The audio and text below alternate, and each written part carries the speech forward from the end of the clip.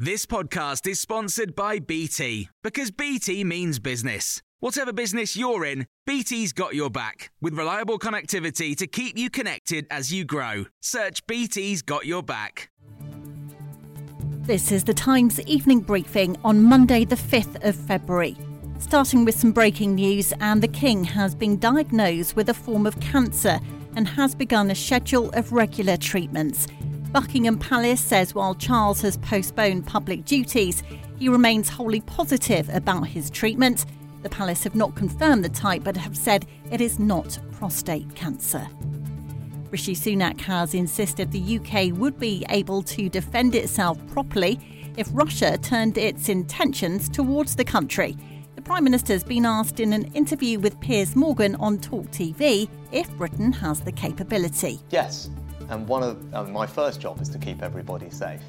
And unfortunately, the world is becoming less safe. We can see that obviously with the situation in Russia and Ukraine, but most recently we've been seeing it in the Red Sea, where for the first time in decades, people are trying to fire missiles at one of our Royal Navy vessels. They're disrupting shipping. Rishi Sunak also conceded that he failed to cut NHS waiting lists, one of his 5 key priorities for the past year, and also acknowledged it is on the wire whether he will meet his pledge to grow the economy, but insists there is a brighter future ahead. Well, the comments on waiting lists come as the Times Health Commission publishes the first of its recommendations today that NHS patients should have their own digital passports.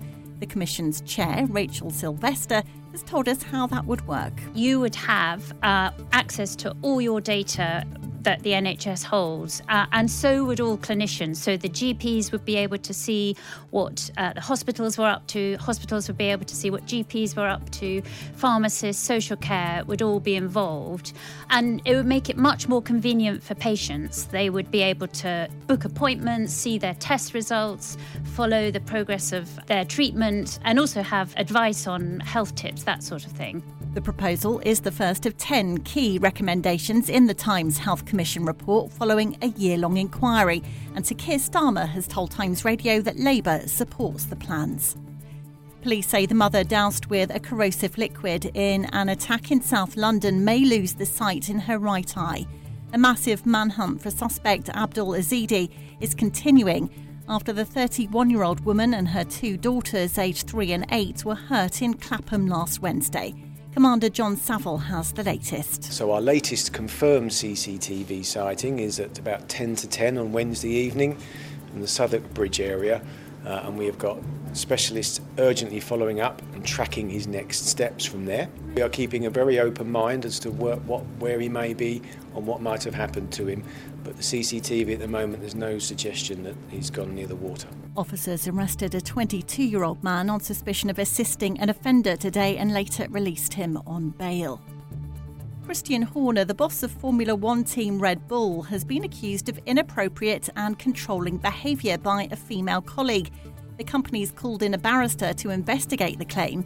The Times' chief sports correspondent Matt Lawton has more. What it points to is potentially a major upheaval at the most successful team in Formula One. He is the head of it. This is a big deal. This is like the manager of a major football club being in this situation just before the start of a new season, and we have to assume that his position is under threat.